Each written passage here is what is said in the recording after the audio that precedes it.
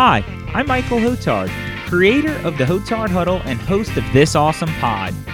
In today's world of disinformation and misinformation, what if I told you there's an easy way to be informed about where you spend your money? Cluey Consumer. Download Cluey Consumer in the App Store or visit their website, clueyconsumer.com. Cluey can help you be an informed and conscious consumer. The app allows you to search for brands that you buy from every single day. The best part, it's totally free. The creators of Cluey Consumer hope to one day cover every purchase and every social, environmental, and political impact of those purchases. For example, my family frequently shops at Publix. With Cluey, I know that 73% of Publix political ad campaign spending goes to Republicans. The app doesn't have bias. It doesn't tell you how or where to purchase goods from. It just allows you to see exactly where that dollar could be going. Download Cluey Consumer today for free and become a more informed consumer. That's Cluey Consumer, C-L-U-E-Y Consumer. And again, totally free in the App Store. For more information, visit clueyconsumer.com.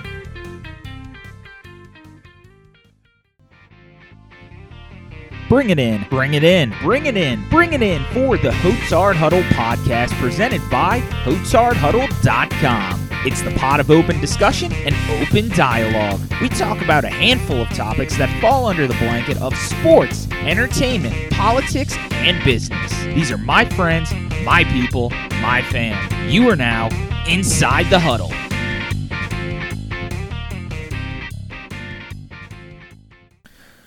Bringing in Michael Hotard back here for another episode of the Hotard Huddle podcast. I am pumped for this episode. It's sort of a special episode, if you will. It's going to focus on the great company that is All Elite Wrestling. They just finished up AEW Full Gear. We saw the fallout from that on Dynamite this past Wednesday. On Tuesday of this week, they also had some major announcements in terms of video games. So I had to bring in a special guest for this one in order to fulfill the recognition this deserves because, it's been a long time since there's been a quality run of wrestling games released, which we'll get into that. But I brought in someone who was a guest on a previous episode. That is none other than one of my good friends and one of my fellow wrestling marks, Matt Freyu, a.k.a. Stumblebee. Emphasis on the last part. Check him out on YouTube, Stumblebee. The reason I brought him on is, number one, huge wrestling fan. Number two, Stumblebee, his YouTube channel is centered around video games. So who better to talk about video games and the current state of AEW with than Stumblebee?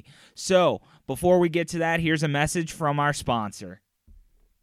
This episode is sponsored by Cheers for Ears. No Disney trip or Disney theme party is complete without your very own character-customized Mickey ears. That's right, any theme you want made right into your Mickey ears or Mickey hat. They're festive, fun, and affordable. For my family's next Disney trip, I purchased our very own Mike and Sully themed hats for my son and I. We absolutely love them and will use them for our trips here on out. Get your very own custom ears and let them make your dreams come true so you can look great and live your happily ever after in good fashion for your next trip. Receive 10% off if you let them know Hotard Huddle referred you. That's Cheers for Ears. You can find them on Facebook and Instagram at Cheers for Ears. Visit the information section on the episode or HotardHuddle.com for more information about their social pages and email. Again, Cheers for Ears. Receive 10% off your purchase when you let them know Hotard Huddle referred you. So bring some added magic to your next Disney trip with Cheers for Ears. Michael Hotard back here, sitting with Stumblebee, also known as Matt Freyu. If you're a friend of his, if you're a follower of his, give that man some respect and say Stumblebee. You know what I mean? But Stumblebee. No, I'm super excited for you to be back on here. Pretty much any time an AEW pay-per-view rolls around, you and I talk about watching together, and we stay in tune when it comes to wrestling. But this past week, some huge things happening in the wrestling industry. AEW had Full Gear, which we're going to dive into later. We're going to start this off by talking about the major announcements that came Tuesday, which this is something you and I have talked about constantly. And I think you said it best when we were texting about this. Why is it wrestling video games want to make them simulations for a fake sport, so to speak? And, you know, I'm inclined to agree with that, you know, since really, I mean, the last run of good quality wrestling video games goes before 2010. Now, you had a couple of good ones here and there. I think 2K19 from WWE was good. There were a few other ones along the way, but ultimately the last real wrestling game that I can say I thoroughly enjoyed top to bottom and poured hours upon hours into is SmackDown Here Comes the Pain. And WWE has dropped the ball in many ways. I've talked about this on the blog. And one of those areas is in the video games. So AEW announces that they have their first run of video games. They are releasing 2 mobile games. One is going to be a gambling game, I think. I don't even know the premise of it, to be totally honest. It just sounds like a casino game. Yeah. So they have a casino game. They have general manager mode, which was it's called Elite GM. And basically you build your own wrestling cards, something that wrestling fans across message boards have asked for in video games.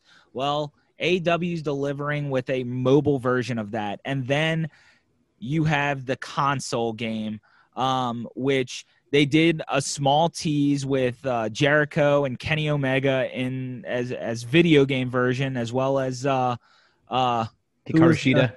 I think so. I think it was Shida. Yeah.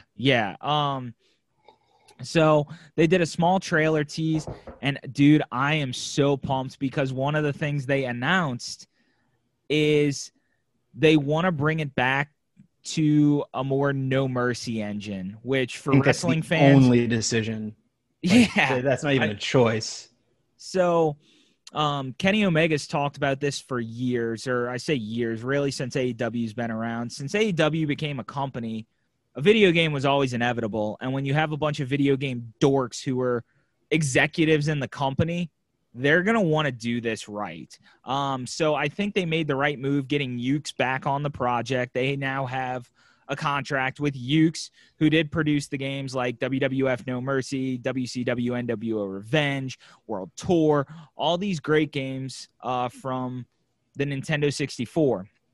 And they have not only signed Yuke's, they brought back the director of No Mercy. So Tuesday unpacked a lot and made me excited for the new age of wrestling video games. So after WWE 2K20 came out, or what, it was 20 that was the shit show disaster, right? Yeah. Right. So that was a weird situation where 2K as a developer took control of that franchise and completely cut out Yuke's. And then Yuke's leading up to that was like, we're developing our own separate wrestling game. And I wonder if that is I wonder if this No Mercy style video game is closer to what they had envisioned. Because, yeah, they did make all of these fantastic games that you and I hold in great regard. But, like, you think about the last few games, and they were the lead developer on it.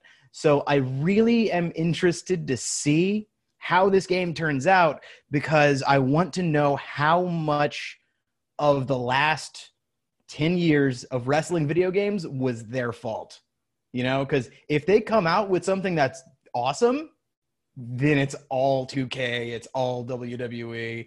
But if it's really good, they were being held back by quite a good bit. And like you said, you got Kenny Omega, you got Cody Rhodes, you got most of the people in the AEW locker room play video games pretty regularly, so they know what a good game is going to be. And that, I think, is the exciting part for me, because they're not going to let anything bad go out into the market. No, 100%. Omega's talked about this. Cody Rhodes has talked about this. The Young Bucks have talked about this. The announcement, by the way, was hilarious. Like, them 100%, all dressed up as going Steve Jobs. Steve Jobs route. Yeah. Oh, it was great. Anything that AEW touches at this point is gold and just doesn't disappoint me. And maybe I'm looking at it through rose-colored lenses, but I don't give a shit. I've been disappointed for the last 10 years with wrestling. So, but no, they I am curious. I think you bring up a good point there with Yuke's being on so many of these projects. But if there's one thing that I have full confidence in, it's those guys with AEW, for them to put out a good quality game that people want. With WWE, it's hard. I'm hard pressed to say it's Yuke's fault because of how much control WWE wants in everything. And that starts at the top, of course, being Vince McMahon. Right now they're in a big controversy, which I was just listening to Talk Is Jericho about this, with Vince McMahon trying to control all of their Twitch accounts. He had Andrew Yang, former Democratic nominee for presidency. He had Andrew Yang on his podcast, and Andrew Yang's apparently a big wrestling fan as well. Yes. And yes, he is. One of the things he talked about was with WWE subcontracting their wrestlers, because these are not technically employees, they're contracted employees. He talked about the hot water that WWE could potentially get in with this by trying to take the name and likeness of all of their talent and control every aspect of it. And it's a big reason why you see guys like Miro leaving. It's a dumb decision that they are going that far with it, especially when you have a company like AEW who may not want to bring every wrestler from WWE over. But whenever you think of AEW in the sense of they're allowed to have their own sponsors, they're allowed to go on Twitch, they're allowed to have an actual job, if Britt Baker being a dentist has anything to do with it. There's a lot more you can do with AEW now. Personally, I'm not the opportunities that WWE gives you as far as audience reach is probably larger than AEW at this point. But as far as individual freedom, I think AEW has a very a strong bargaining chip for when a lot of these major contracts come up for negotiation. 100%, dude. I mean, this is something that so many of their talent has talked about really on Talk Is Jericho. I think that's been kind of two things have really been the eye-opener for me on WWE and why I now pretty much loathe the existence of the company. Under the Black Hat by Jim Ross, that book was fantastic. And then Talk Is Jericho since AEW has launched, because now you're seeing guys come over, FTR, Miro, formerly known as Rusev, all these talents that sort of just kind of fell under the fold. Brody Lee's another big example. They talk about how much WWE hinders their creativity, and how once they walked into the AEW universe, if you will, I don't know what the correct terminology will be for AEW, but once they walked into All Elite Wrestling, they all echo pretty much the same thing, and it's, I get to decide what I say in my promos. Oh, I get to have a say in my video packaging? Well, cool. What do you want me to do?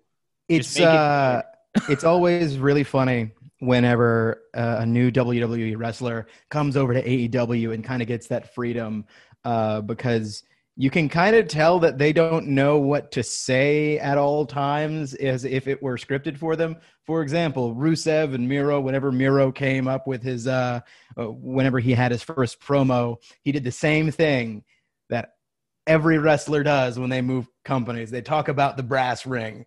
If I never have to hear that phrase again, it'll be too soon. And that's probably a thing that he fell back on because he didn't have anything scripted or bullet pointed for him. I love the dude. It's just one of those things that I'm like, that's what WWE does. Yeah. Well, Brody Lee, I think he had one of my favorite episodes, and he talked a lot about this. Brody Lee's a very intelligent individual. He's real smart. Right. Like he's a very brilliant person. But WWE always saw him as this backwoods dumb monster essentially. And Brody Lee was like, no, I don't want to be that. And then you see him talk.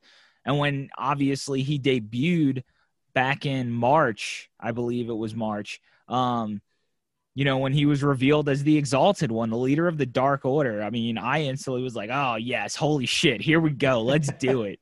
But he talks about that on Talk is Jericho. He was like, I want to show kind of my intelligence and that I'm not just some backwoods dummy who's just big and can brute you.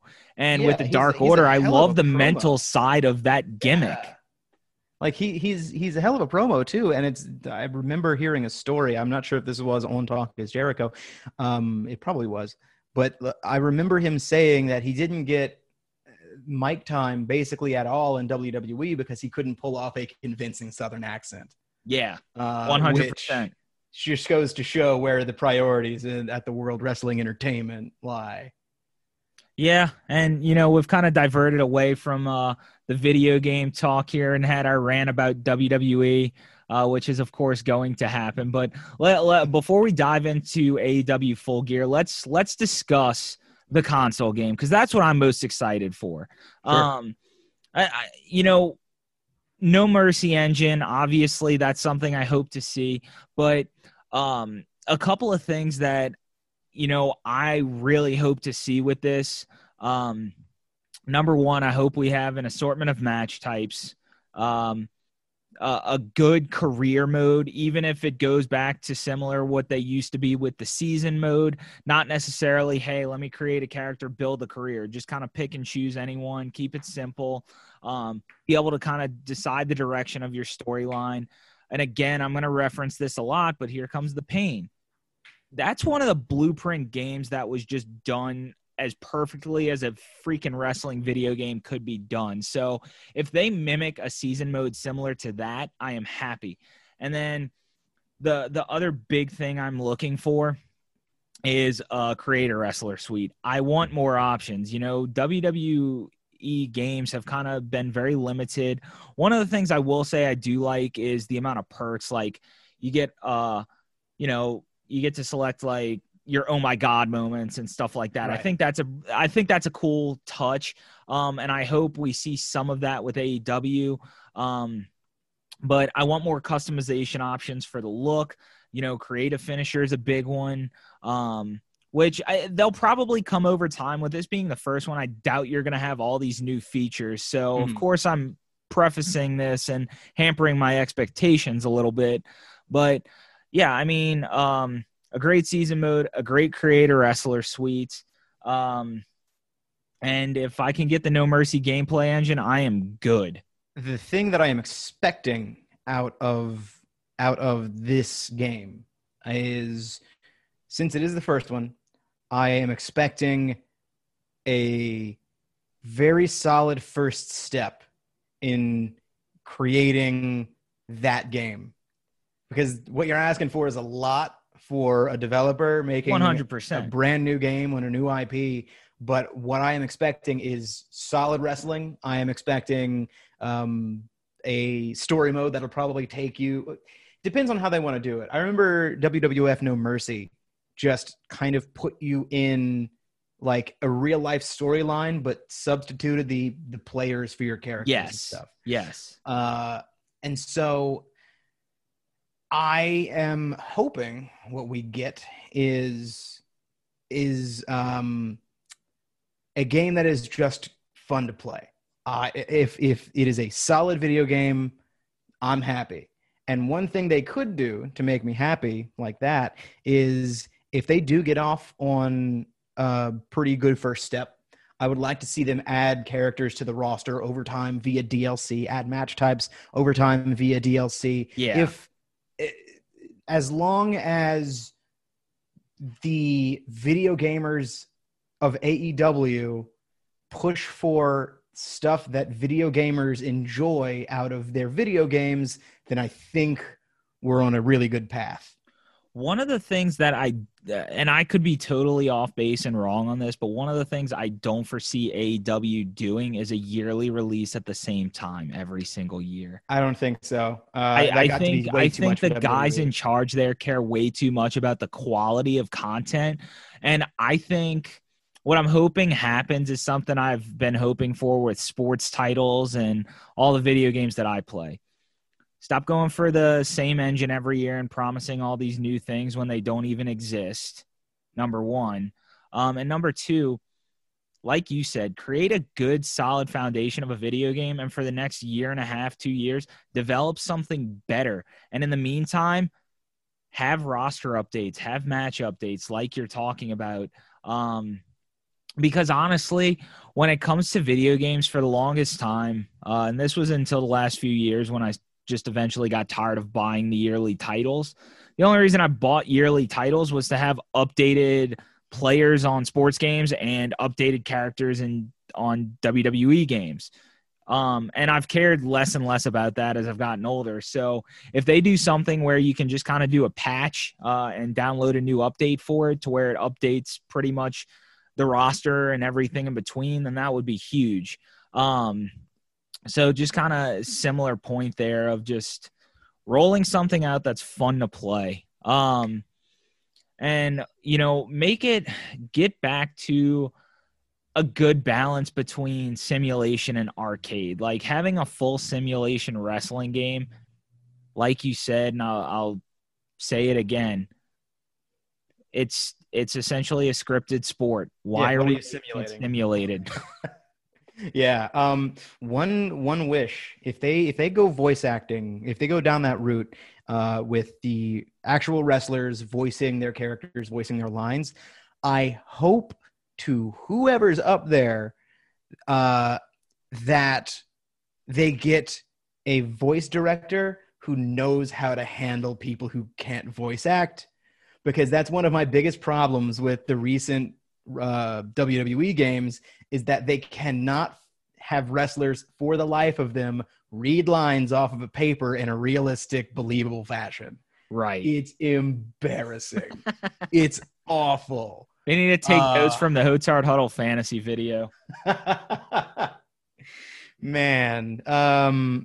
So one thing that I think is going to be interesting to look at is this is kind of breaking away from the console game. I'm actually interested to see how that GM game turns out. Yeah. It's not that series does not have, or GM games in general. I'm thinking like Football Manager. I'm thinking of Out of the Park Baseball. I'm thinking about those type of games. Those don't necessarily have the biggest audiences, but the audiences they do have are obsessive with those games. One of the games that I have tried to go back and play once, and I still want to. It's just very time consuming to play a game in that style.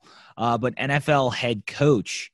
Yes. I actually have one of, I think, the 2 titles that came of that for the PS2. And I remember playing it for a while when I had first bought it. And I was like, dude, this is fucking dope. Even though I can't play the games, like, this is fun.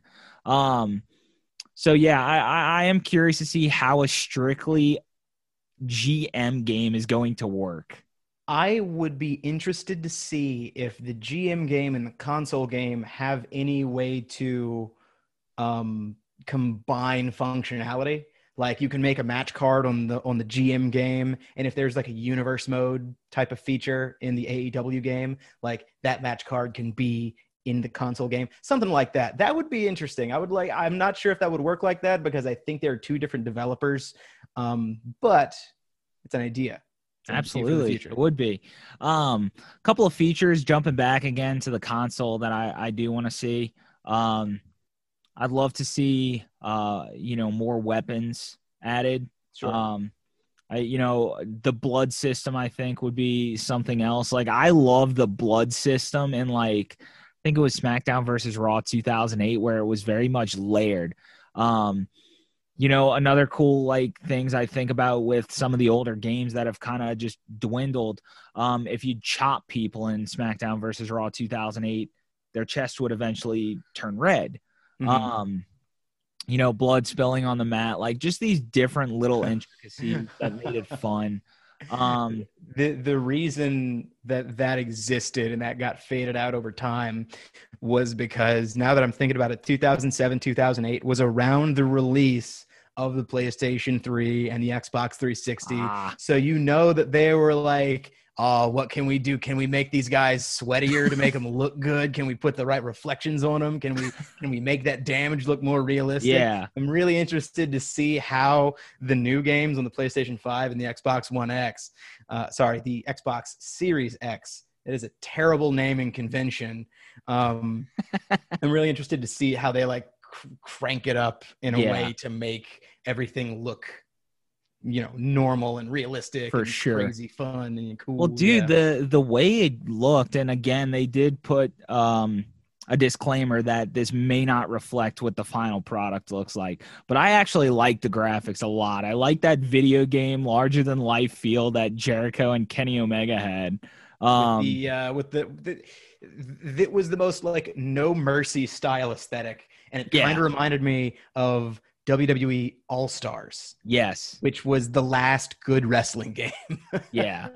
I loved that game so much. Now, let me ask you this, like just kind of talking from a gameplay standpoint. Because one of my favorite things to do is scope through all the moves, see how they look, see the animations for them. So what moves in the AEW game, like let's just spitball here, like give me 3 moves you cannot wait to see in that game. I always want to see how they do the crossroads, because it never, except in rare occasions, and we'll get to one specific instance when we talk about the matches, the crossroads hardly ever looks good. But with the way that they're able to manipulate things in the 3D animation space, they always make it look pretty good. So I'm excited to see what they do with that. Number one, you go. Let me think of another one. The number one move I can't wait to see, and I hope it looks good, because one of my favorite finishing moves was the clothesline from hell in like SmackDown vs. Raw 2010. I want to see the buckshot lariat, because I can tell you right now, that is 100% going to be the finisher for my created guy. One thing I would like to see is specifically how they handle punch impacts. Yes. Because if you go back and play Here Comes the Pain and you do a series of normal punches, they always end with a big, knock you on your butt punch. Yeah. And one of my favorite things to do was the power of the punch with William Regal. So I want to see if they can particularly get that feeling right with the Diamond Ring. And he's got to have some sort of power of the punch type finisher. Yeah, I think so too.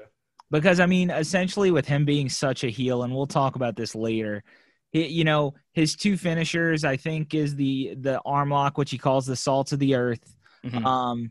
And that pile driver that he does off of the middle rope, which I can't think of the name of it. But you don't see those. You don't see him finish matches that way. It's always something dirty and not clean, and that's what a heel is supposed to be. Mm-hmm. But yeah, I'm curious to see how they add that. And then another move that I'm curious to see, which the animation for it in 2K19 is not bad, but I want to see the one-winged angel. I mean, just Kenny Omega in general, and then the V-trigger. They better have a good V-trigger. Yeah, man. I wonder how they are going to handle Orange Cassidy. I wonder how they do that, because his finisher's a roll-up, isn't it?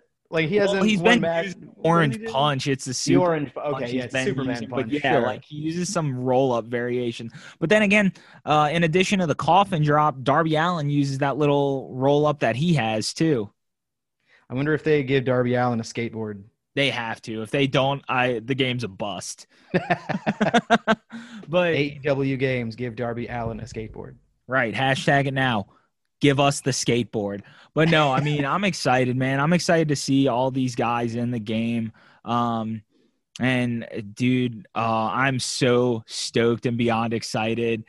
Just because as soon as AEW was announced, one of the first thoughts I had was, okay, when do we get a wrestling game though? Yeah, dude. Like, especially that was like one of my first things. And honestly, it was one of the first things that they talked about whenever AEW was kind of becoming a thing. Like, yeah, it's going to have a video game, but we're going to get ourselves going. We're going to get, hit the ground running, and then we're going to talk about video games. And I think they're going to do it right. I really do. If there's one thing I've learned about AEW since they've launched, they never go for the quick, short-term satisfaction. They play the long game. Mm-hmm. And speaking of the long game, we can get into that now because there are plenty of builds that happened at AEW Full Gear that we'll kind of recap on. One of which was the first match of the night, Kenny Omega and Hangman Adam Page, which first and foremost, if you're starting off a wrestling card, could you ask for a better opening match? I mean, realistically, could you book a better first match? Jesus. I don't think so. That was going back to being on TNT and having Tony Schiavone and everything. That was a very classic mid-90s WCW move. They put on the best wrestlers. They put on the cruiserweights in this case. Yeah. Just got the crowd going. That got you excited for the rest of the card. And I think it was just a really smart choice. Absolutely, dude. So anyway, Kenny Omega ends up beating Hangman Adam Page. Just to kind of preface this, for some who may not be totally up to date on current storylines, they were the first and they might have been the longest reigning tag team champions in AEW history. They eventually had a split. It wasn't an amicable or good split. It ended kind of very unclean. And speaking of clean, well, now you have Kenny Omega, the cleaner, basically back in action, which when he debuted that entrance against Sonny Kiss, holy shit, I went nuts because he's got one of the best entrance themes. Now you're talking a great entrance to go along with it. But Kenny Omega ends up moving on in that one. And, it's been kind of teased for a while that it seems like after MJF didn't beat Moxley for the title, I had a feeling that Kenny Omega would be the one to do it, and I still think that's going to happen eventually. But him winning this match ultimately gave him the shot against Moxley. I'm with you there. If you believe in the strength of AEW's long-term storyline booking, I think Omega getting the win here just makes sense. 100%. Especially against Adam Page. I think he goes on to take the belt from Moxley. I think Adam Page continues on his slow and steady, incline, and eventually will probably get Kenny and Adam again for the championship at a pay-per-view in the near future. Hopefully we can have more of a crowd there. Like one thing that I really like about AEW is how well and how responsibly they have put people in the crowds. Yes. Because it's professional wrestling. You need a reaction. You need people there. And I think this pay-per-view wouldn't have been nearly as good if you didn't have those people in there. Yeah, definitely. It's, they've slowly kind of trickled more and more people. But for the longest time, they basically had talent who wasn't wrestling, just stand at ringside, cheer, make a lot of noise. And they made it still fun and enjoyable to watch. I know you don't watch WWE often, if at all, but have you seen any of the Thunderdome stuff? Yes, I have. I mean, I've seen it posted. I haven't watched a single episode of WWE in God knows how long, but yeah, I have. It feels weird. I don't know. Like I miss the live audience when people are just in like a Zoom call and they're going like this. Yeah. Whenever a heel does something bad, it just doesn't hit right with me. Yeah. It's It's very weird. When they announced it, I'm just like, really? Cool Like, idea, but I think I would rather the Performance Center over what you're doing now. yeah. So, um, but yeah, so Omega, going back to that, Mhm. and we're talking about long-term builds here. I mean, after all, Moxley and Omega ended the very first episode of AEW Dynamite. Mhm. It ended with Moxley driving Omega through the glass table with a paradigm shift. And they, of And course, had their picking up unsanctioned match. Do you remember him after he did that? He picked up a broom and started sweeping. Oh, shit, he You remember did. that? Yeah. Yes. Yeah, so again, it's just little subtleties like that. But Omega won. I can't say enough about him right now. He is so damn over and so damn good. I told someone this the other day. Dude, it's crazy. I've only really been watching Kenny Omega for the last year. I have heard of him prior to AEW, but I never really watched him because I never watched New Japan and all that stuff. All it took was 1 year. Dude, I don't think there's even a question that he's in the top 5 wrestlers of all time. Of all time. Okay, I'll give that one to you. You know what? Yeah. Like, I'll give that one to just you. from a technical standpoint, like, watch him in the ring, dude. He's so unbelievably smooth, good. He's got so much charisma. And all the hype I heard about Kenny Omega, it's real. You should really, if you haven't done it yet, you should really look up some of his matches in JPW. Yeah. Those, like the 5, 6, 7-star matches, like they're real. They're real good. Dude, he's unbelievable. But Omega wins. I think that was a pretty safe bet to assume. Then you had Orange Cassidy and John Silver. Let's talk about the Dynamite Cowboy shit. Yeah, well, yeah. Let's talk about Dynamite and how they just they didn't show Adam Page on the show outside of flashbacks, but Kenny Omega had a promo where he was like, "Hey, people have been asking me, where's the sweeper been? Where's the guy? Where's the best battle machine? Where's the 5, 6, 7-star match guy?" And he's like, "I never left, but I have a reason to come back now. John Moxley, you got something I want. You got all your face on all the magazines. You're the face of this company, and I want to be that." So it's a very understandable motivation for the character, and I think I am definitely going to be intrigued with where they take that build. Yeah, well, it's coming full circle, and kind of going back to what I said about Omega being one of the probably top 5 wrestlers of all time for me.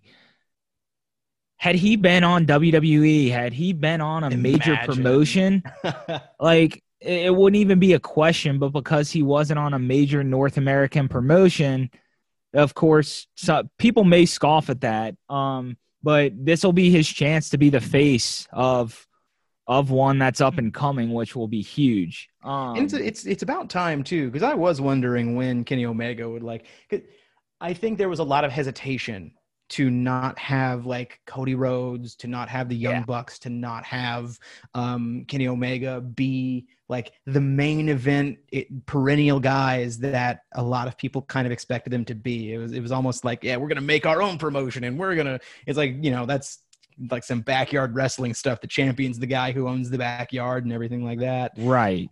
But I think once again, I think they did it in a really smart way. And they let other guys get over. They've earned their way to that spot, and that's not really something that I would have thought about. I would have said about the owners of the company. Right.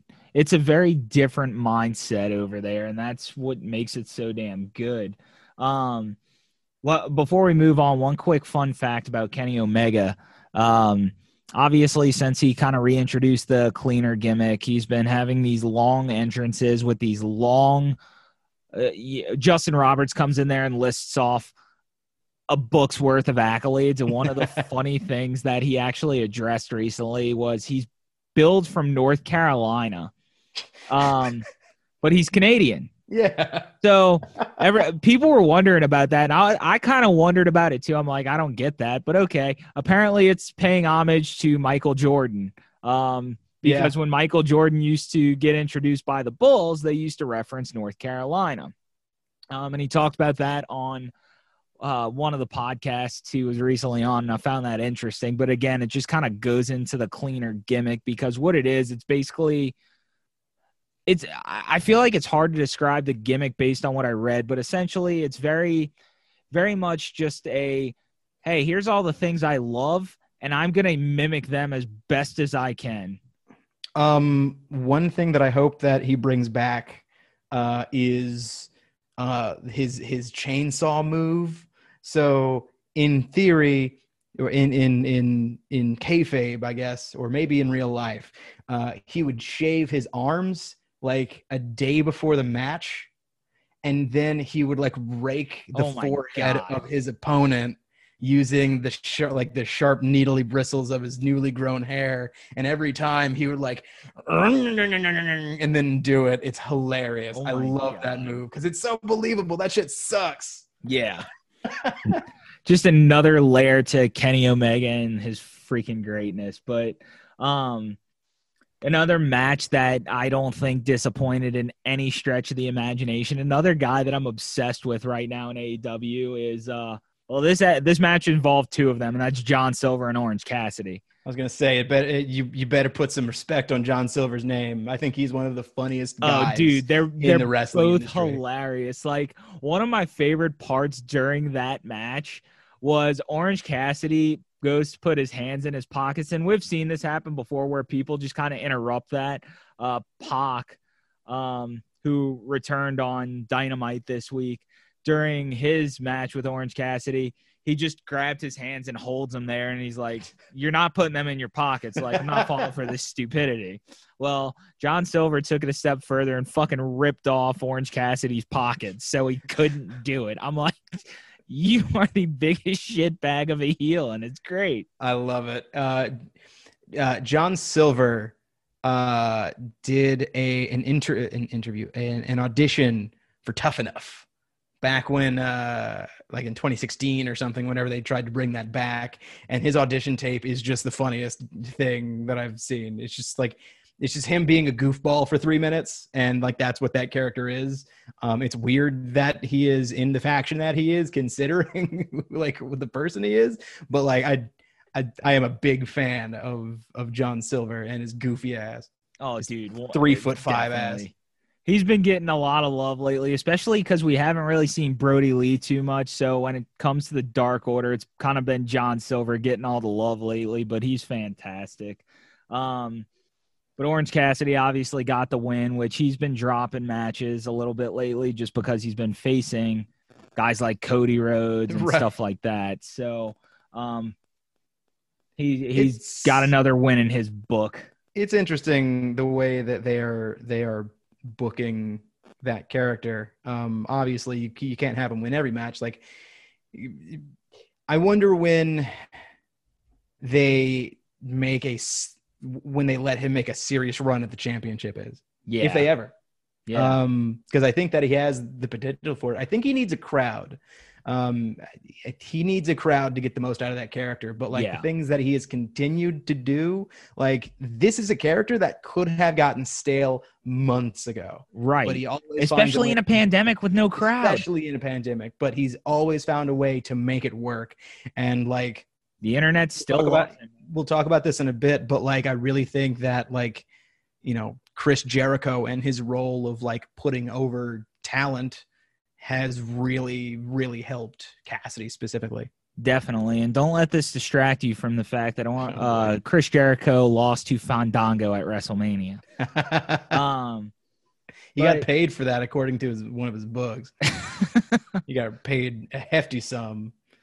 But no, I mean, and Orange Cassidy's rivalry with Jericho was freaking unbelievable. One of the other things that Cassidy's done, he's helped get best friends over.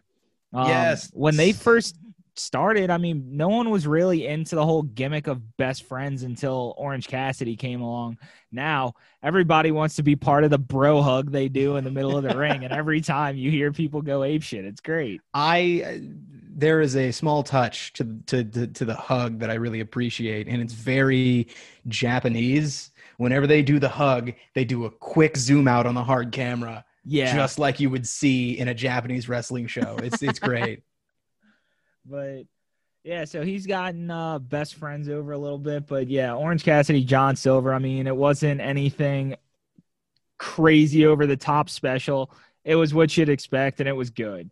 It was two characters being characters at each other, and it was really fun. Yeah. Now, next up was the AEW TNT Championship, which I'm surprised that Darby Allin actually took the title from Cody. I was pretty surprised by that. Not because I don't have faith in Darby. I love Darby Allin. I think he's fantastic. I was just kind of shocked, like, all right, well, this is who we're dropping the title to. Okay.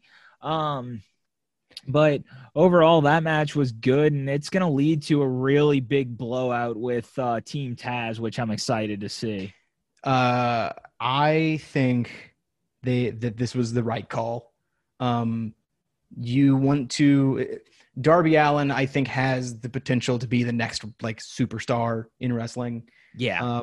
And if you treat him like a big deal, I think other people are going to see him as a big deal, despite not being as big as most everybody else. But like I was watching this match, and the thing that stuck out to me is like this was a really good demonstration of how you make speed matter in a wrestling match. Yeah.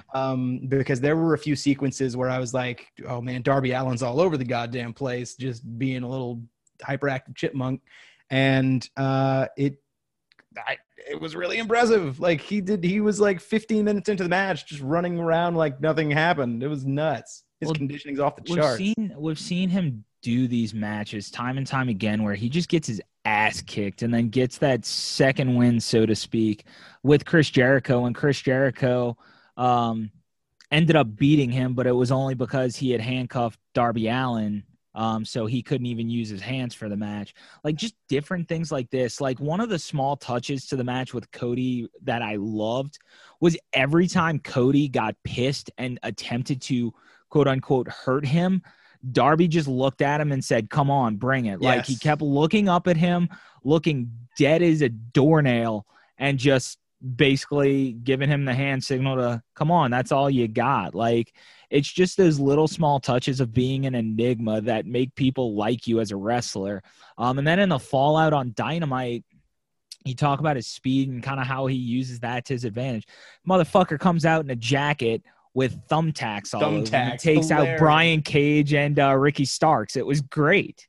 Man, I think that's going to be the way that they are continuously. It's not hard to put like a guy like Darby Allin up against somebody bigger than him, because most of the people in the wrestling industry are bigger than him. Yeah. But like whenever you have the size disparity between him and Brian Cage, and you add in like the fact that Brian Cage is actually a damn good wrestler in his own right and like can keep up with Darby Allin's speed, I'm interested to see where they take that feud. But quickly back to the Cody Rhodes match. My favorite spot, and this is what I was talking about over in the game talk and the Crossroads talk. The top rope Crossroads. Yes. In this match, and the way that they got out of that being the finish was executed so well. So it was Cody Rhodes executed a Crossroads onto Darby Allin.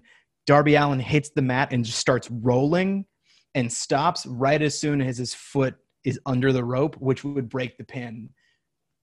Genius way to do it. It looked fantastic. Fair play to both of them. And one more note. I have a question that I want to pose. Do you think Cody Rhodes needs Arn Anderson? That's tough. Because on one hand, I think he could be fine as a standalone, But I think what they did was give him a manager to give it sort of that sports feel, because I that's love the sports thing that they are doing with Arn Anderson, and I want to see that in the product. However, I think it could go to somebody who is not Cody Rhodes. yeah, and I think what they did was they established Arn Anderson as a respectable manager to And as a pass him friend along, of the Rhodes family. because what I think is going to happen, I think this is eventually going to happen with everyone who's in the elite, where they're all on the fringe of turning heel, but they haven't Yes. quite crossed that line yet. Bucks have obviously been just super kick partying people left and right, being assholes because they wanted the titles. They now have the titles.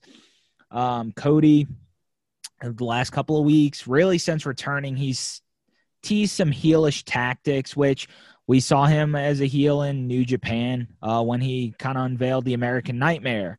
And then Kenny Omega as the cleaner. It's only a matter of time, I think, before all the elite turn heel. And I think once that happens, that's when I think Arn Anderson eventually, I think Cody turns on him and Arn finds someone else to maybe put up against Cody to sort of keep that rivalry going. Now they could try something totally different. It's AEW. It's been unpredictable at this point, so I could be wrong, but that's something I could see happening.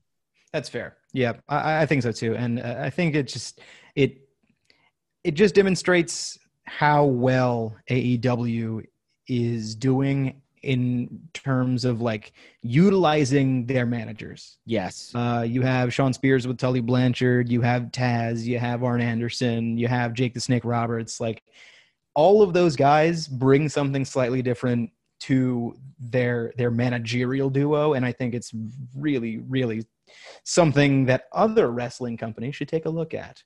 Yeah, I mean, between the managers having the records posted every time someone walks out, that's a fun thing. I love like that. all these different things just make the presentation so much better, and it makes it feel real. And something that I was worried about with AEW and their win-loss rankings and how much they matter, I was worried that the title builds would be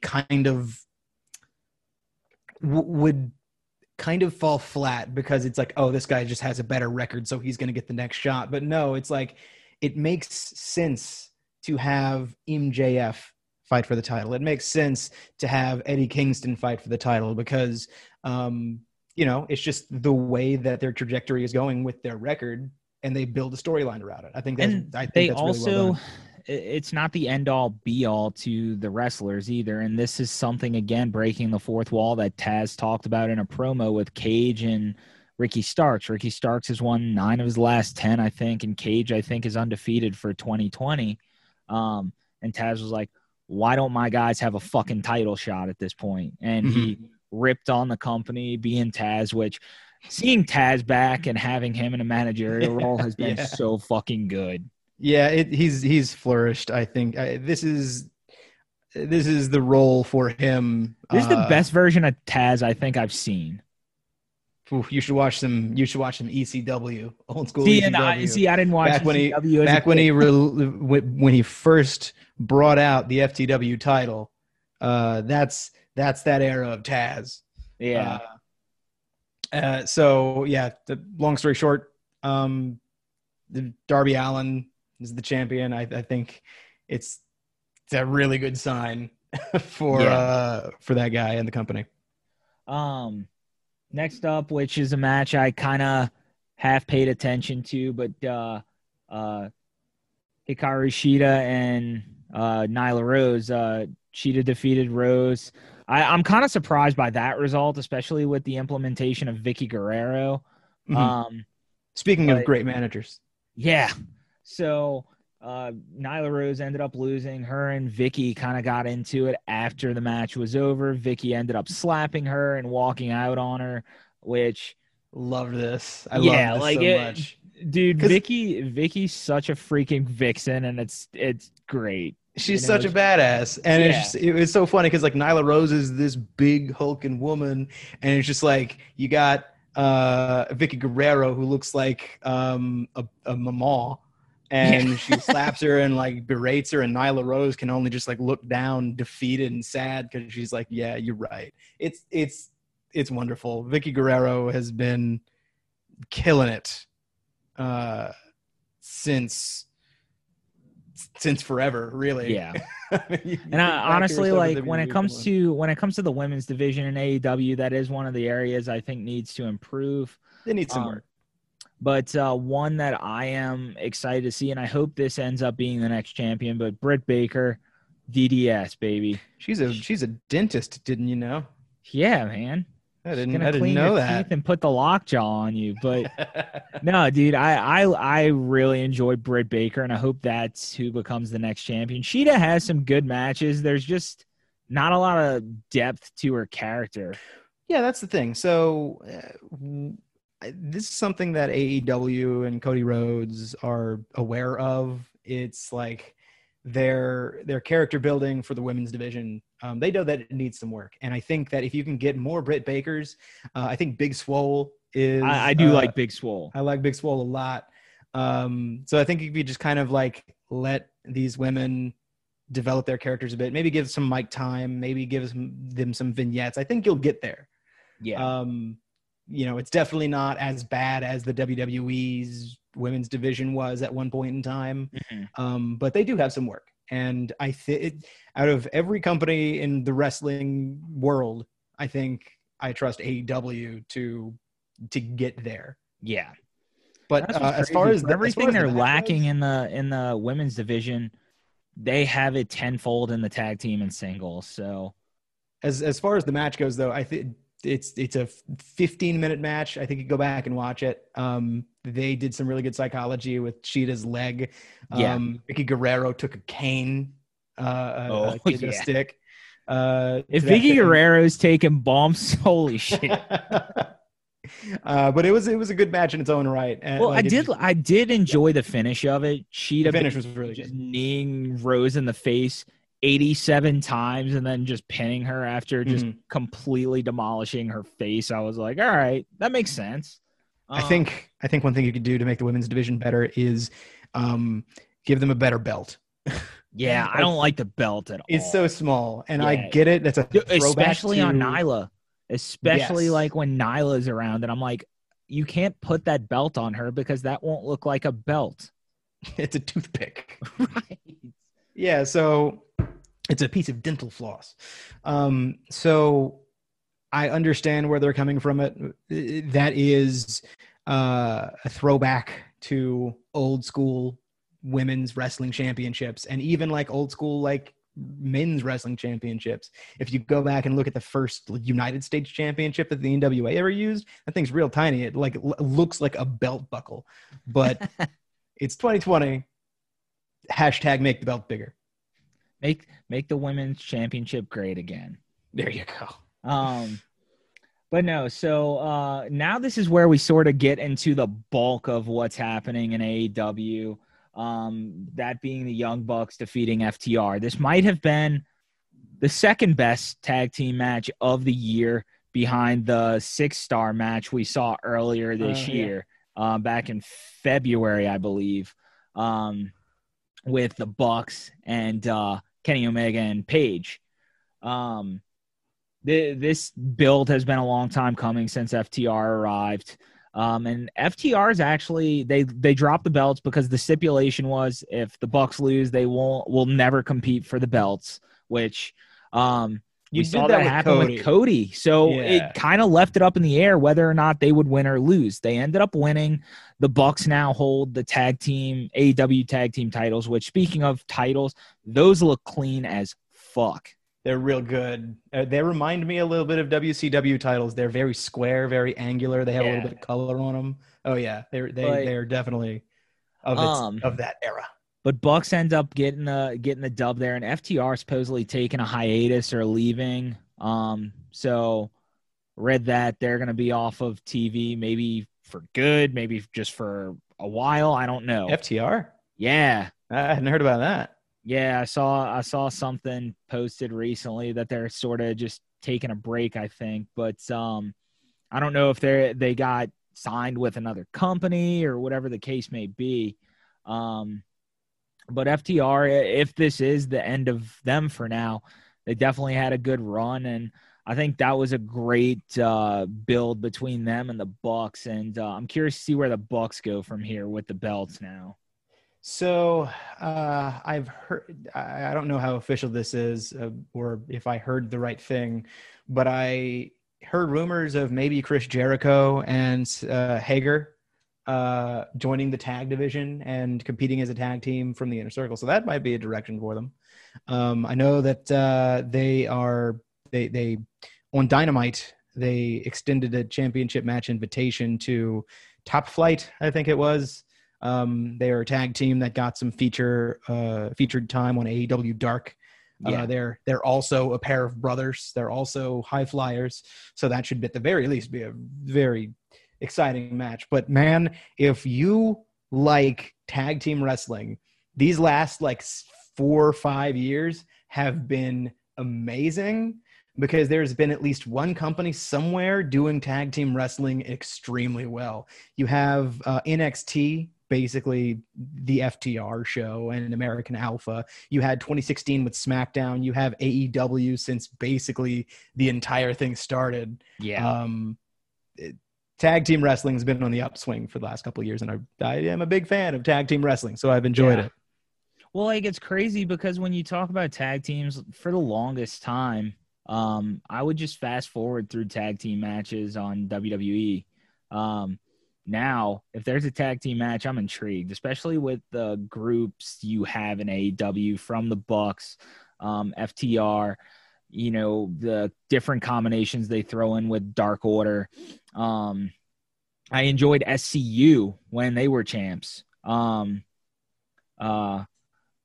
Private Party is one of my favorites. Then you have Jurassic Express. Just so many quality tag teams in AEW. And there's definitely going to be a lot to pick from as far as the Bucks go. But the matchup I'd love to see, which I don't know if it's going to happen because they're in the middle of a storyline, but I want to see the Bucks versus the Lucha Brothers at a pay-per-view.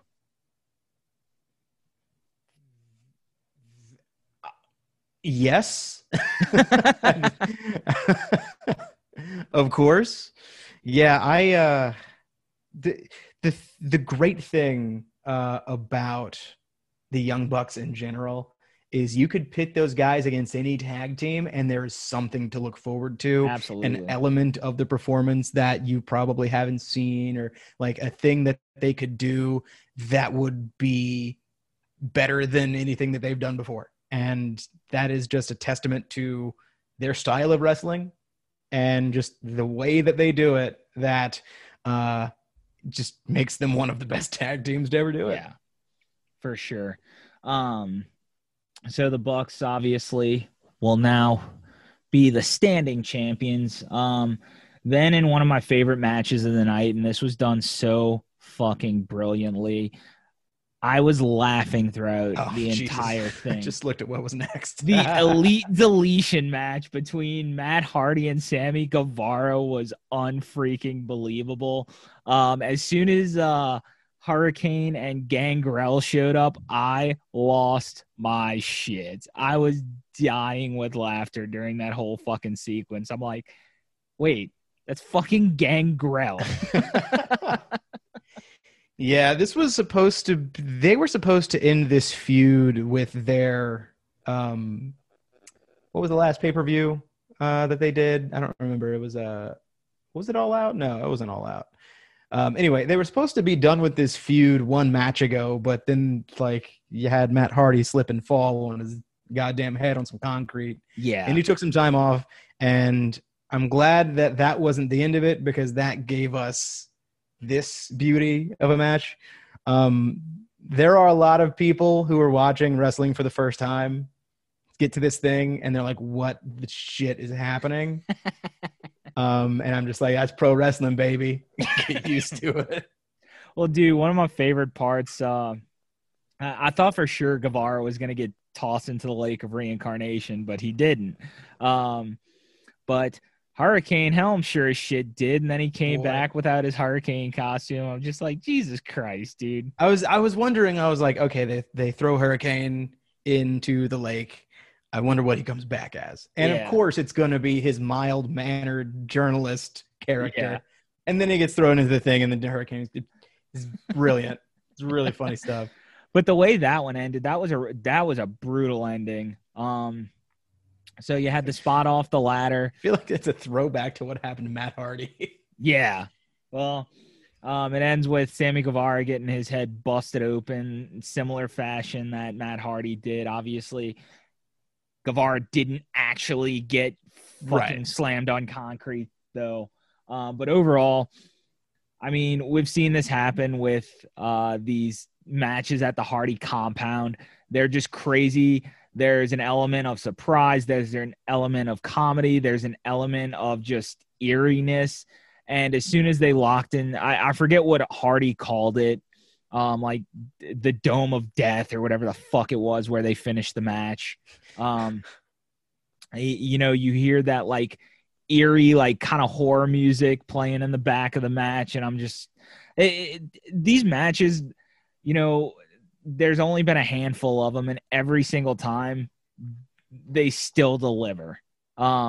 There's still just that element of surprise and just that element of fun to them.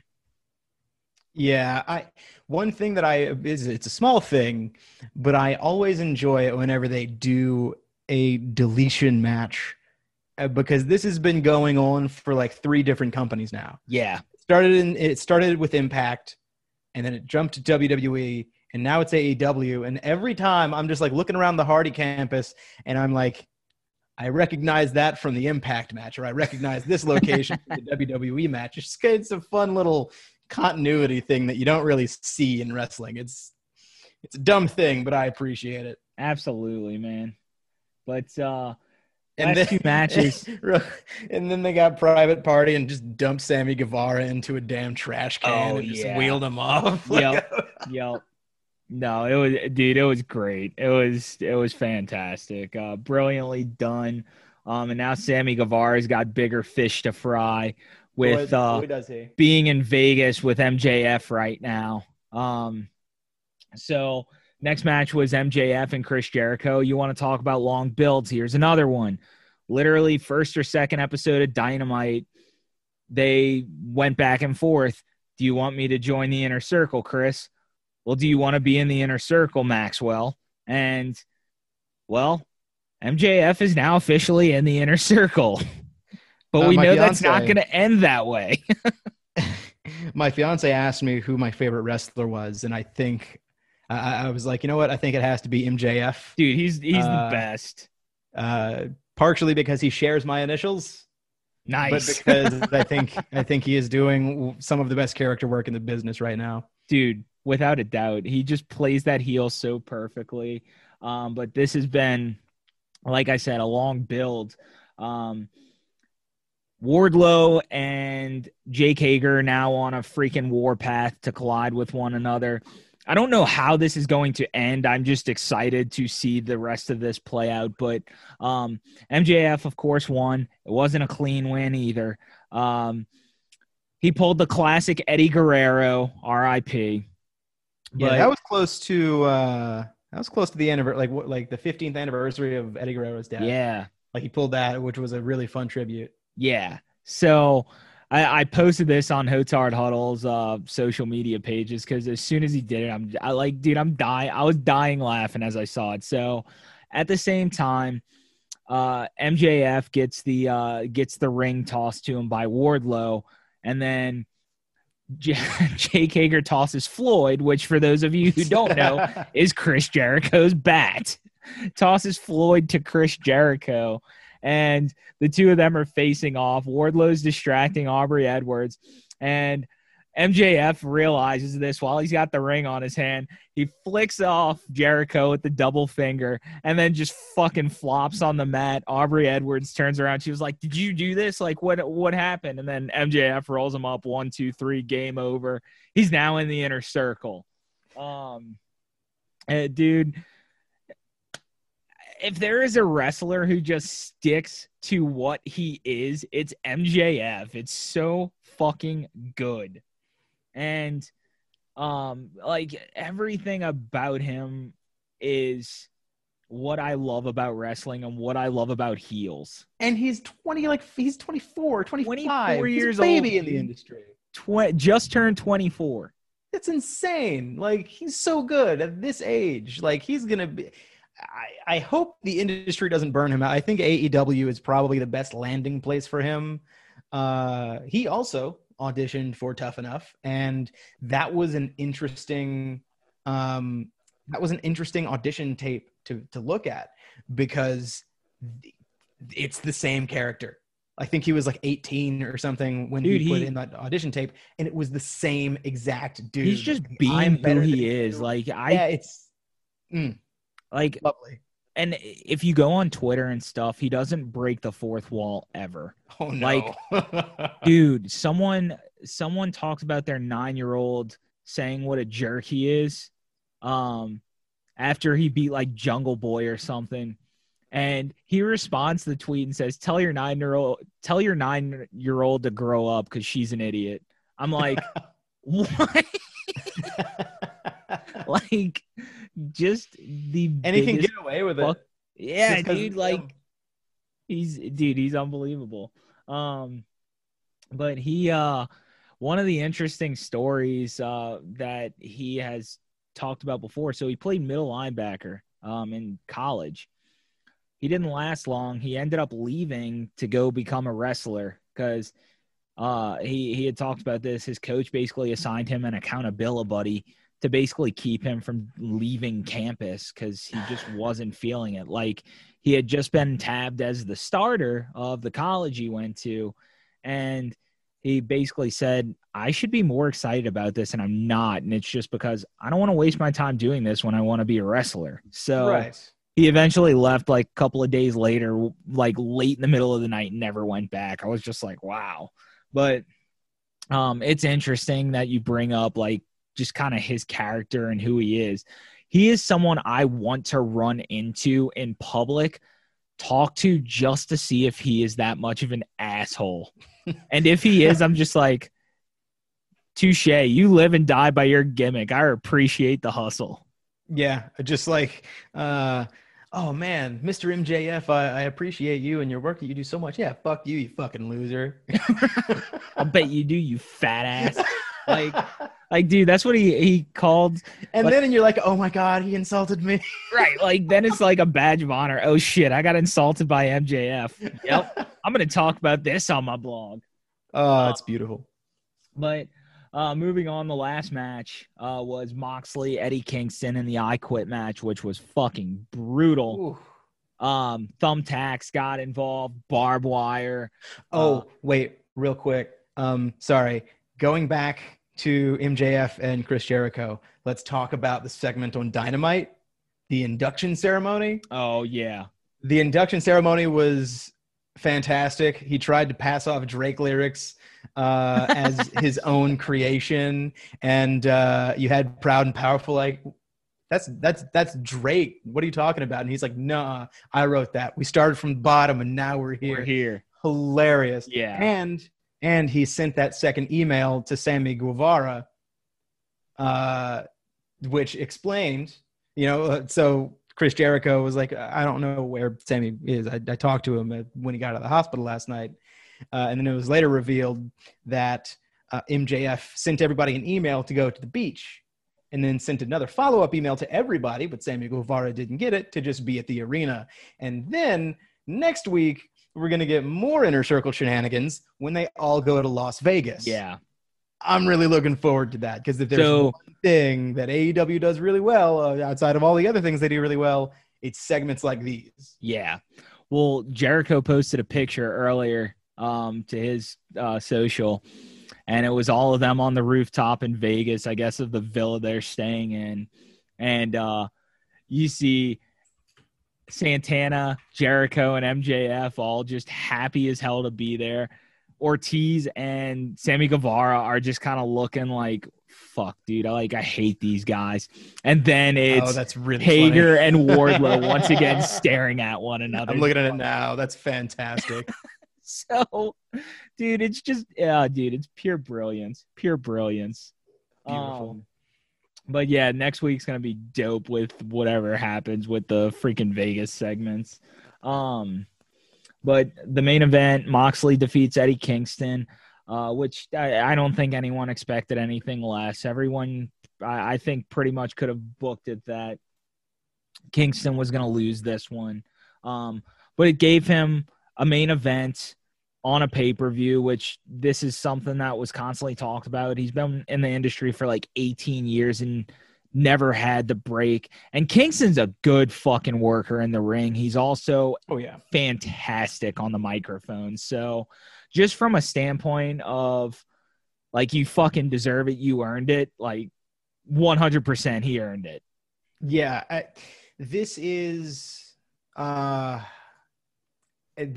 a probably a very special moment in his career, because they keep hammering home that he's been on the independent scene and in ROH, and like he's been around the wrestling industry, and he's a very respected professional wrestler, and he's extremely good at what he does.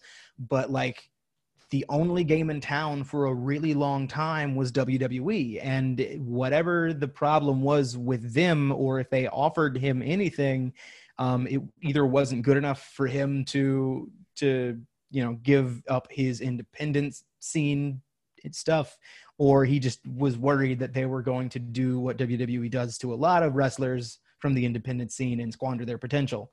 But AEW comes around and they actually give him mic time. They let him do his thing. They just let Eddie Kingston be Eddie Kingston, and it's worked out really well for him, and I'm really happy to see it, because I've been following his career for a pretty long time, and I'm pretty happy at this. No shit. Yeah, well, he talked about a lot of his trials and tribulations, again referencing Talk is Jericho, because, well, if I'm going to get good information on a wrestling podcast, that's the one to go to. But yeah, hearing his story and just kind of everything he's been through, and it's crazy how different he is out of his character. He still got that kind of that New York speak, if you will. Very rough cut around the edges a little bit, but very mild mannered at the same time when he's not cutting a promo on someone. But yeah, I was happy to see him. They put on a good show. It was brutal. It eventually led to him saying, "I quit." And he cut another great promo this week saying it wasn't the last. He's going after the title. And I hope he gets his run eventually, even if it's a transitional champion. I'd love to see him eventually capture the title. The way that he kicked Rey Fenix out of the ring after his match on Dynamite, I was like, oh man, he's turning over a new leaf. Kick, nope, never mind. Yeah. Oh, dude, he's a shithead. Yeah, best way imaginable. The match that he and Jon Moxley had was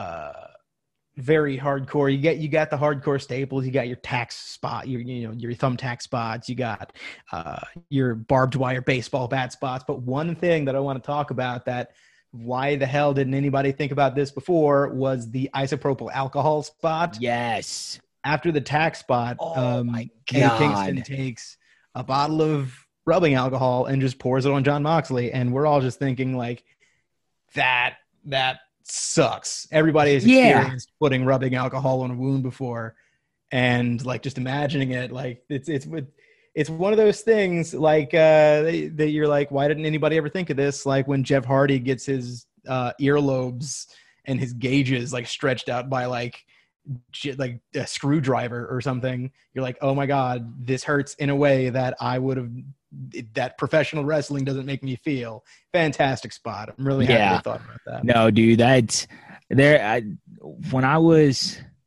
I had done like face paint when I was like 9 years old, and I had some stuck on my forehead that I had been rubbing in the shower with a washcloth, and I rubbed it so much that it sort of left a little little mark. Yeah. So I was like, oh, how do I get this off? And my parents were like, just use rubbing alcohol. So I put some on a cotton ball, put it on my forehead. And when I tell you I've never screamed so much at something in my life, I was like, what the fuck? Dude, no. So having puncture wounds all over your back and then getting rubbing alcohol poured on it, fuck that noise. It's so smart. Yeah. So, but we've kind of already talked about what's next for Moxley. I'm excited what's next for Kingston because, and this is kind of where we can wrap this up a little bit, but the conclusion of Dynamite after 8 months, Pac finally returns. Mm-hmm. The Bastard's back, and when he left, he was in a stable with the Lucha Brothers. So they left that wide open as to what happens, but what I think it's going to be now is Rey Fenix probably goes with Pac. Mm-hmm. Pentazero, I don't even know what his name is at this point. He's changed it now so many times. I don't know. I think it's Pentazero now. Pinta El Zero Mierdo. Yeah, so I think he ends up being with Kingston. There's going to be some power struggle there to some degree. But I'm excited to have Pac back on the freaking show because he is awesome. Something that I appreciate about AEW, and this is a thing that I've said over the last hour and a half a lot, but something that I like about AEW is that they will write storylines that don't necessarily hinge on your alignment, whether you're a heel or whether you're a face. Yeah. If you have a reason to fight somebody and it's a compelling reason, no matter who you are against whoever, they will put you in a feud. Like, for example, MJF and Chris Jericho, both heels, both pretty comedic. And they set up the inner circle stuff way early on and just kind of kept that at the forefront with their constant interactions. And then you have this, who are two very different types of heels compared to those two. And then you have two a very different reason for them to fight. And it just makes sense. You know, it gives the show a little bit of unpredictability, which is good unpredictability. Like WCW in 2000 was bad unpredictability when you had, celebrities winning the championship and you had, Eric Bischoff and stuff like that and Vince Russo. But I am extremely looking forward to whatever Eddie Kingston and Pac are going to end up doing. Dude, 100%. And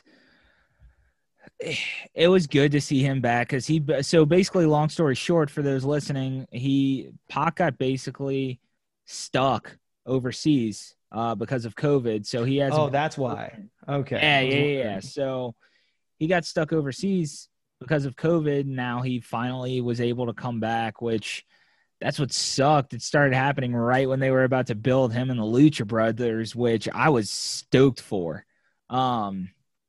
But yeah, it's going to be good. Him versus Kingston's definitely going to be an interesting feud. And then you alluded to MJF and Jericho. I'm curious to see the conclusion of that. We still have a long way to go, I think, with both of those. That's not ending anytime soon. And then you got Moxley and Omega, and they're going to start building. Yeah. And, whatever's next.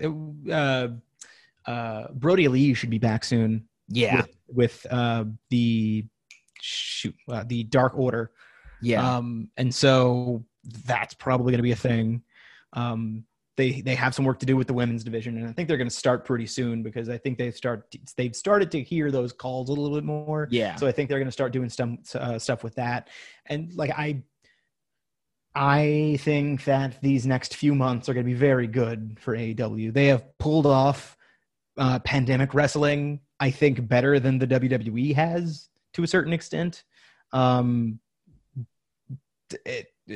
As far as an overall show, I'll say, I think WWE's highs have been a little bit higher, especially with Roman Reigns finally being a heel.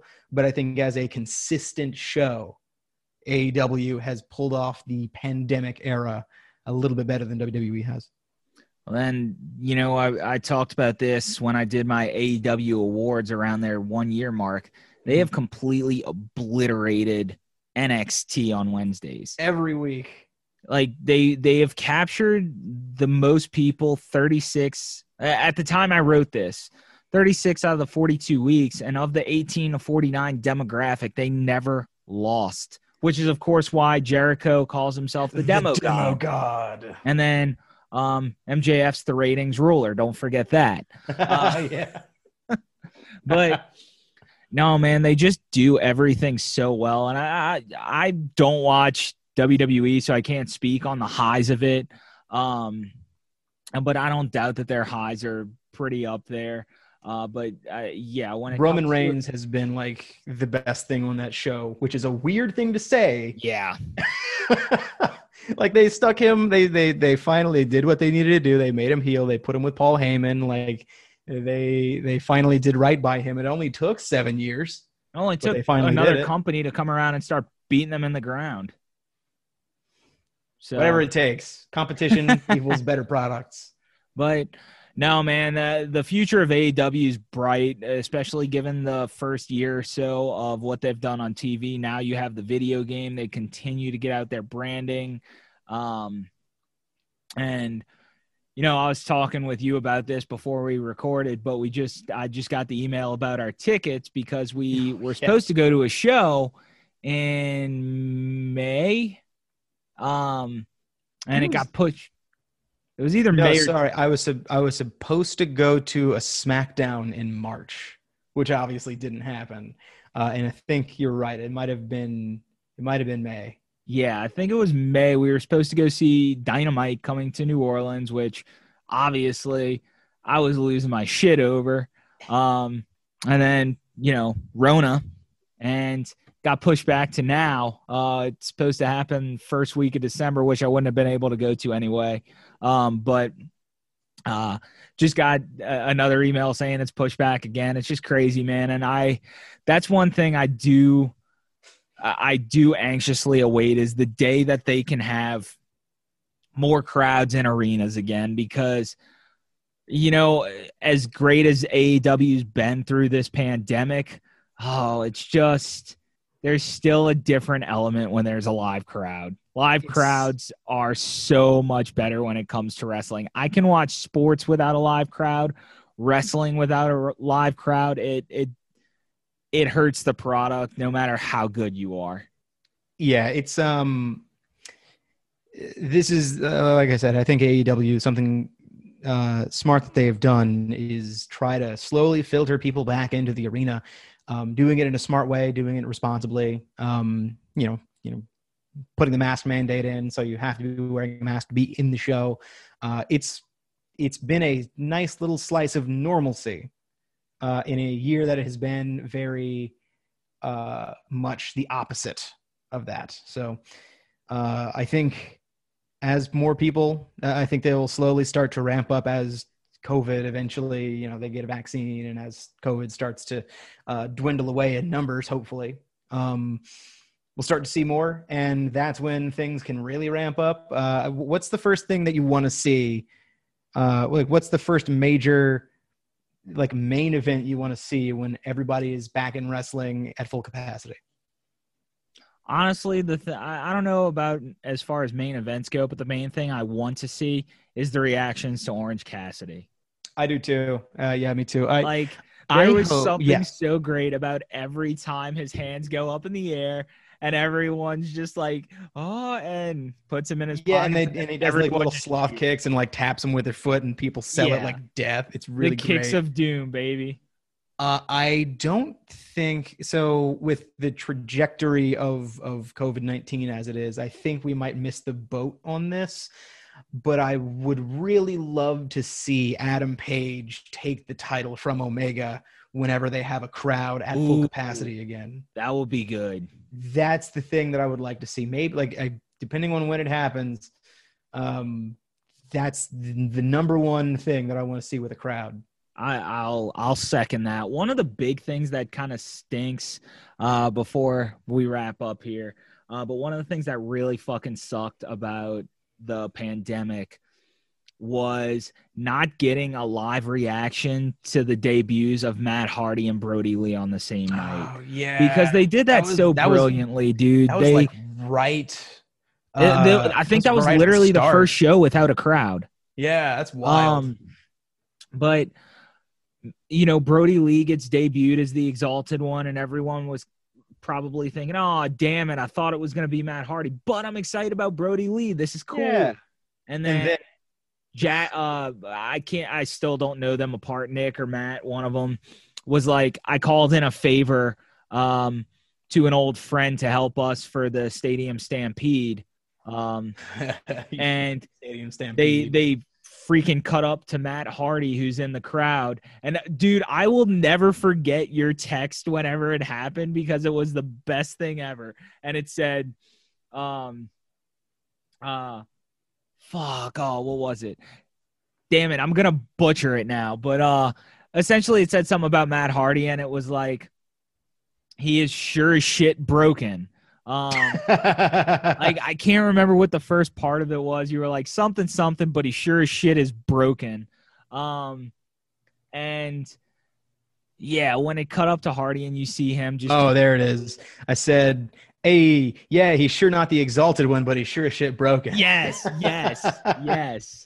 And dude, I just remember, like, I would have loved to see the reaction to him, just because no one expected a second fucking debut that night, because you just teased what was the biggest figure you've been trying to pump out for the last 4-5 months. And then Hardy debuts at the very end. It was brilliant. Oh, yeah. And then he teleported around the stadium, which was a lot of fun. But yeah, like, damn, it's been a long time since March. Yep. It's been a long year, but hopefully AEW will get their crowds back. I'm excited for the release of the video games. I'm excited for the storylines that continue to brew, and for my dude Stumblebee, aka Matt Free. I'm sure this won't be the last AEW podcast you see us do, as we try to do these anytime big events happen. But as always, honor the huddle. All right. Add a little flavor to your kitchen with 985 Products. 985 Products delivers various flavors that hits the taste buds just right, making you smile and wanting a tad bit more. Their products are created with a touch of Bayou and a dash of culture. The 985 sauce is the food lover's choice for flavor and spice. Or add a dash of the 985 Cajun Allspice on your red beans and rice, gumbo, chicken, or soup, and you can fall in love all over again. In addition to their signature sauce and seasoning, wind down with some of their vintage wines like Kerry's Merlot and Kerry's Sauvignon. Join Kerry's Wine Club for $195 per year. A membership with Kerry's Wine Club includes 5 bottles per year, Kerry's Wine Club merch, invitations to wine sampling events, exclusive updates, and a 10% discount on all purchases. When you purchase from 985 Products, use the code HOTARDHUDDLE, all caps, all one word, for a 10% discount on any of their select products. Visit 985products.com. That is the number 985products.com. And again, receive 10% off on your purchase with the code HOTARDHUDDLE, all caps, all one word. That is 985products.com. Thank you for tuning in to this episode of the Hotard Huddle podcast. Be sure to subscribe and follow the podcast on all major platforms such as Anchor, Apple Podcasts, and Spotify. Don't miss any updates from HotardHuddle.com by going to the website and subscribing to our email list. You can also follow Hotard Huddle on Facebook and Instagram at Hotard Huddle. As always, honor the huddle.